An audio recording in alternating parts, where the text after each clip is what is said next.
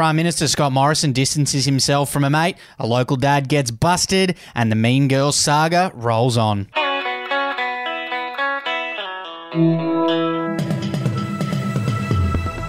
Hi, this is Effie Bateman, and this is your Daily Batuta for Friday, the 25th of March. The end of another week. I'm Wendell Hussey. Great to be with you. What's up first, Effie?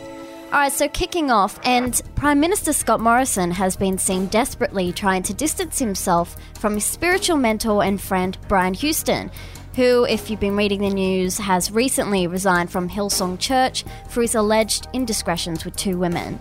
Yeah, Scott Morrison has stated he finds it entirely appropriate that Houston has stepped down from the global church, with the internal investigation coinciding with another investigation into Houston for failing to speak up about his father's alleged child abuse. Scott Morrison has joined plenty of other figures in trying to pretend that he's not actually that close with Pastor Brian Houston, despite appearing on stage with him countless times and trying to get him into the White House over there in America during one of his trips. So yeah, it's an interesting move, given they seem pretty close, the pair of them. Yeah. Hasn't been to Hillsong for 15 years. That's what he says. Perhaps he's talking dog years. An interesting one. He reckons he goes to Shire Life, not Hillsong.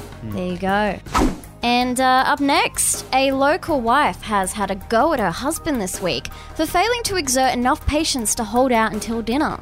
Yes, Batuta Heights mum Carol Gordon was preparing a chicken roast when her husband Phil arrived home after a long day at work, he said. He then quickly made his way to the pantry in search of some honey soy chips.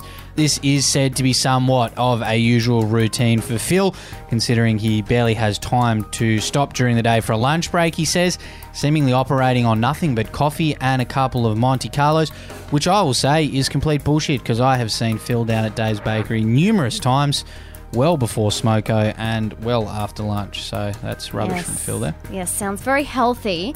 But yes, he was unable to wait the 15 minutes it would take for the chicken to cook and was seen shoveling handfuls of chips into his gob until Carol had a go at him and is alleged to have cheekily stated that maybe if Carol had started the stove up a little earlier, this wouldn't have happened.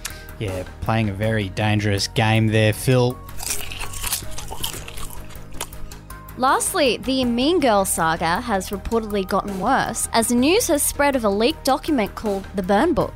Yeah, there was allegations that there were a group of senators within the Labor Party who were essentially the Mean Girls. That's what the media and the Liberal Party were trying to brand them as. The Labor Party sought to hose down those allegations, but a burn book has been leaked, and apparently there are things in it like a picture of Bill Shorten eating that fateful democracy sausage, quote, from a couple of years ago with the quote, Bill Shorten was spotted making out with a hot dog. And there was also one of Mark Latham lying down and said, this guy is the nastiest skank bitch I've ever met. Do not trust him.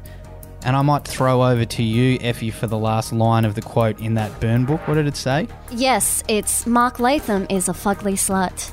Pretty harsh damning words. Yeah, pretty damning stuff there. Not what you want to have on the eve of election. Anyway. Absolutely not.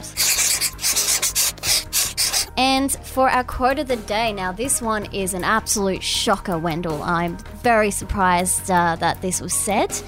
But Victorian Liberal MP Wendy Lovell has said, there is no point putting a very low income, probably welfare-dependent family in the best street in Brighton, where the children cannot mix with others or go to the school with other children, or where they do not have the same ability to have the latest in sneakers and iPhones. Yeah, God forbid that happening, Jesus. Yeah, I'm sure there are a few of her colleagues who probably think the same thing, but going out there and saying it... Can't imagine what they think of scholarship kids either. Unless they're really good at sport and help out their elite private schools their kids go to. But yes, a disgraceful quote from Wendy Lovell there, and that's where we'll leave it. Hope you have a good weekend. Bye-bye.